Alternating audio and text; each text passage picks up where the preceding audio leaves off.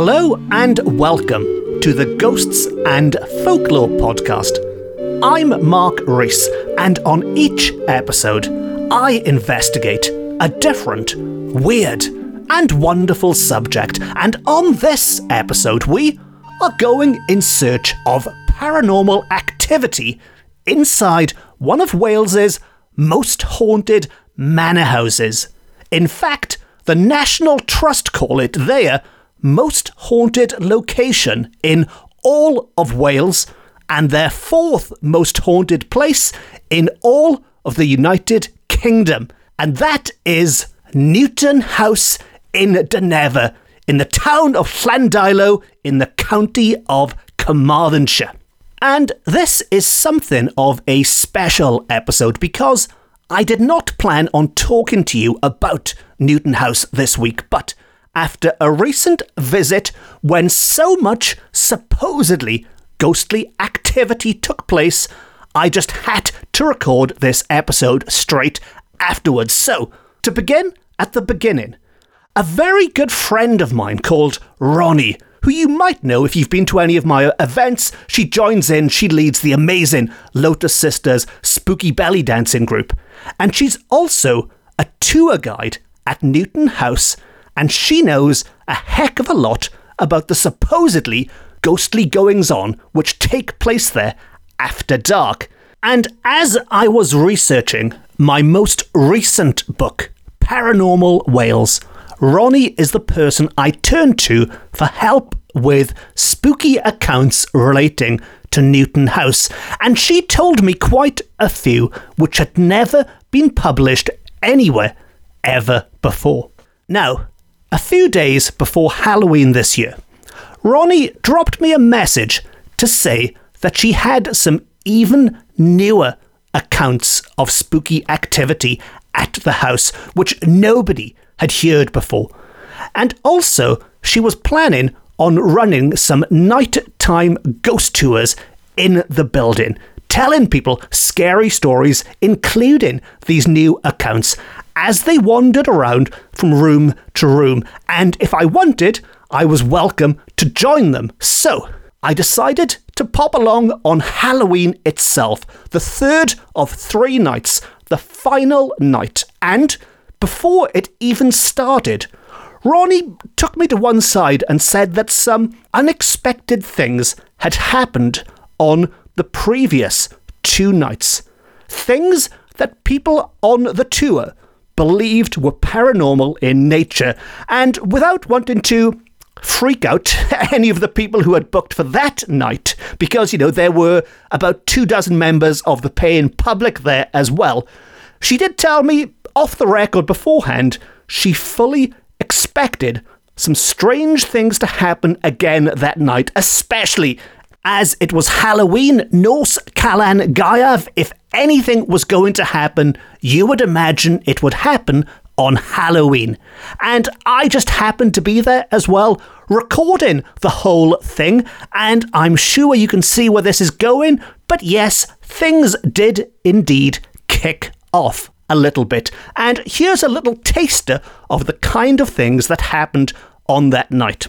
I do believe that people, if we're talking about them, they want us to know that they're here. If you were... And yes, that was a very, very short sample because there was a lot of screaming, a lot of jumping about, and a lot of colourful language, shall we say, that I now have to edit out and beep because this is a family-friendly podcast. Although why you'd want your kids to listen to this is beyond me, but yes, it is family-friendly, and it was a very busy night from a paranormal point of view, and if you believe it was genuine, and I am not saying it was or it wasn't, but if you choose to believe that it was genuine, and many of the people on the tour did so, then in all of my long years walking around cold, dark, empty buildings, it was one of the most successful. So that's why I'm talking to you about Newton House on this episode. But there's no point me just playing you a ghost hunt with people running around, screaming and swearing or bleeping after I've edited it. But there's no point me just playing that to you without first explaining the history of the house and the history of the hauntings which are said to be associated with it. And so, for the first time ever on the Ghosts and Folklore podcast, I've got so much to squeeze in. This is going to be a 2-part episode. And on this episode, I am going to tell you all of the cool history, all of the cool folklore and ghost stories attached to the location. And then on the next episode, I will play you the ghost tour itself. And so, without further ado, let us now take a look at the history of Newton House. And all of the quotes from this episode come courtesy of my latest book, Paranormal Wales, which makes a nice change because usually on this podcast I am quoting some dusty old tome of 18th century folklore, but on this episode I am quoting some bloke, some hack called Mark Rees. And so, in the history of Newton House, or Dynevor as the National Trust like to call it, which is the name of the estate on which the house stands, Newton House in Dynevor Estate. And it's somewhere I know quite well. It's somewhere I've spent a lot of time visiting over the years. I've been there in the daytime in my role as a journalist covering events and literary festivals and things. And I've also been there after dark. I've spent some time there looking for ghosts in the past, like on an overnight paranormal investigation with my good friends Cymru Paranormal, who were with me on the last episode of this podcast. And in all of this time, I have yet to experience anything there that you might describe as scary or spooky or paranormal in any sense until Halloween this year. Now, the house itself is a Grade 2 listed Jacobean house which was given a Gothic makeover in the 19th century, which really does add to the spooky feel of the building as you approach it. And it stands tall in the heart of Dynevor Park, as mentioned on the Dynevor estate. And the park is a medieval deer park which has been occupied for some 2,000 years now, so it's a very picturesque, sublime-looking landscape. It's the kind of place I would recommend doing a quick internet search for and having a look to get a feel for the place. And as well as the house, there's also a Grade 1 listed castle on the estate. It's a pretty big estate, but there's Dynevor Castle, which is managed by Cadw, not the National Trust, and I am sure I will talk about the castle in more detail in the future. And there's also a church there, and of course there is the mythical White Park cattle there. These really do exist, again, if you want to do a quick image search for them, but there are mythical cows, mythical cattle on the estate, and they are said to have grazed Carmarthenshire grass since the year 920. 920, and some believe they have a connection with the Welsh fairy folk at Tylwyth Teg, because according to the legend of the Lady of the Lake, who is said to have emerged from nearby Llyn y Fan Fach in the Black Mountain, the cattle were part of her dowry in her marriage to a local farmer. And that is a very famous Welsh fairy tale, if not the most famous Welsh fairy tale. And I am sure the Lady of the Lake from Llyn y Fan Fach is going to crop up quite a lot on this podcast. But for the purposes of this episode, all you need to know is that the white cows which are wandering around Newton House are said to have emerged from the lake with her when she married a local farmer. But back to the house itself, and inside Newton House is what I describe as a magical labyrinth of big, grand rooms, finely decorated and connected with what feel like secret hallways, much like you'd expect, I guess, from a big, fancy National Trust property. But as with all the best attractions like this, there are plenty of eerie little features that you might not notice on first glance, but once they're pointed out to you, really change the feel of the place. And there's one in particular that I love in one of the rooms, which Ronnie told me about a few years ago, and it's quite grim and quite fascinating at the same time.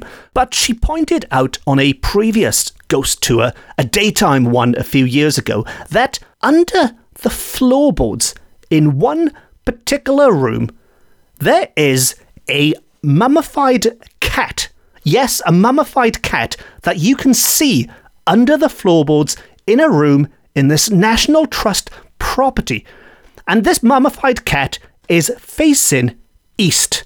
And the reason for that is because, as all superstitious people will know, if you want to protect your house from the forces of evil, from spirits and witches and whatever else might be lurking out there in the darkness, you can put a cat in the floorboards facing east to protect yourself.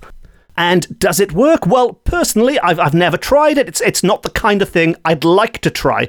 But Ronnie did say on the most recent visit that while things were going a bit bonkers in some of the other rooms, the room with the mummified cat in is the one room in the house where nothing is reported. So maybe there is some truth in it. I'll never know because I will never try it myself. Now, talking about these ghosts, let's look at the ghosts themselves. And there has been reports of ghostly activity at the property for a long time. These are not just dusty old legends. There are some legends, but some of these reports are bang up to date, and they've been seen by the staff and the visitors who go there nowadays. And the most common phenomena is the sounds of, to quote, muffled men's voices, which are heard when people are alone in the rooms. Throughout the house, people can hear men talking. There's also reports of lights being switched on and off, and this occurs even when the building is locked up for the day and there is nobody inside to do so. And possibly the most commonly reported phenomena is that of the lingering smell of cigar smoke. Maybe pipe smoke, but probably cigar smoke. And this has been connected to the ghost of a man who is also seen on a regular basis and who is also known to have been a keen smoker, a keen cigar smoker. And that is the property's last aristocratic owner, a man called Walter Rhys, or Walter Rhys, and he was the 7th Baron de Nevers. And by all accounts, the best time to catch a whiff of his tobacco is by standing next to his portrait on a Sunday. Although I do have some bad news on that front, because when I was there a few days ago, where his portrait used to hang, it has now been replaced by a work of modern art. And it's a lovely work of modern art, but I don't know if the ghost of Walter still hangs around in that place and whether or not it'll have the same effect. Now, a few years ago, Ronnie told me of one of her personal experiences there, and this took place again when the building was closed to the public, and she just happened to look up and noticed on the top floor that the windows in one of the rooms opened by themselves. Now, she went back into the house and back upstairs to close them, but when she returned back outside again and looked up, they were wide open once more. Now, these windows are in the former children's quarter, and we will investigate those on our ghost hunt, and a legend attached to them might lend a clue as to the culprit's identity, as to who was opening these windows, because according to legend, it is said that in the 1720s, a Lady Eleanor Cavendish, a relation of the Lady of de Nevers, was being pursued by a suitor, by a fiancé, that she was being forced into marrying. Now, she was trying to escape from him, and she sought refuge in de Nevers, in Newton House. But, unfortunately, it proved to be anything but a safe haven because he just followed her. And when he arrived to reclaim her, she fled upstairs to hide in the nursery. Now, it didn't take him long to find her. And when he did, one heck of an argument broke out. And in a fit of rage, he is said to have strangled her to death. Since then, visitors have reported a sudden drop in temperature as they enter the nursery, as well as an icy chill in the corner of the room, which is where she is said to have been murdered. Other reports include the feeling of hands being placed around the neck, while sightings of a white lady in the area have been attributed to her spirit. And maybe it is this white lady who likes to open the windows and let the fresh air inside. Now, I mentioned this was the children's quarter, and the ghosts of children have also been seen and are said to haunt the property, not just in this area, but throughout the house. And there's one eerie little detail, which again, Ronnie pointed out to me some time ago, and I'll share a photo of this on social media if you'd like to see it, but the stairs in the house, very grand winding stairs which go right up to the top, are lined with family portraits, as you'd expect in any old creepy posh manor house. And at the top, on the first floor, there is a big portrait showing 3 young children in a normal enough portrait in the style of the period it was painted in. But if you look closely, you'll notice that the children are quite spaced out, almost like they are social distancing hundreds of years ago, back when they didn't have to social distance. And it has been suggested that the reason for that is because the black gaps in between the 3 children is where 2 other children have been painted out. 2 children who died in infancy and have now been wiped out of history. And maybe, if indeed there are children haunting this manor house, is it one or both of these 2 forgotten children who are reminding us that yes, at one point in the past, they did indeed exist. And if that wasn't enough, there's more. There's also spooky activity which is concentrated on the downstairs area and the servants' area. And one of the ghosts, still thought to be hard at work in an area which leads from the kitchen to where the food was delivered, is the faithful butler. And so I think after all of that, from smoking rich people to ghostly white ladies to playful forgotten children to butlers who can't stop working, you can probably see why this house has got a reputation for being one of the most haunted places, not just in Wales, but in the UK, and who knows, maybe in the world. Most places are happy to have one famous ghost. Newton House has got a whole gamut to choose from.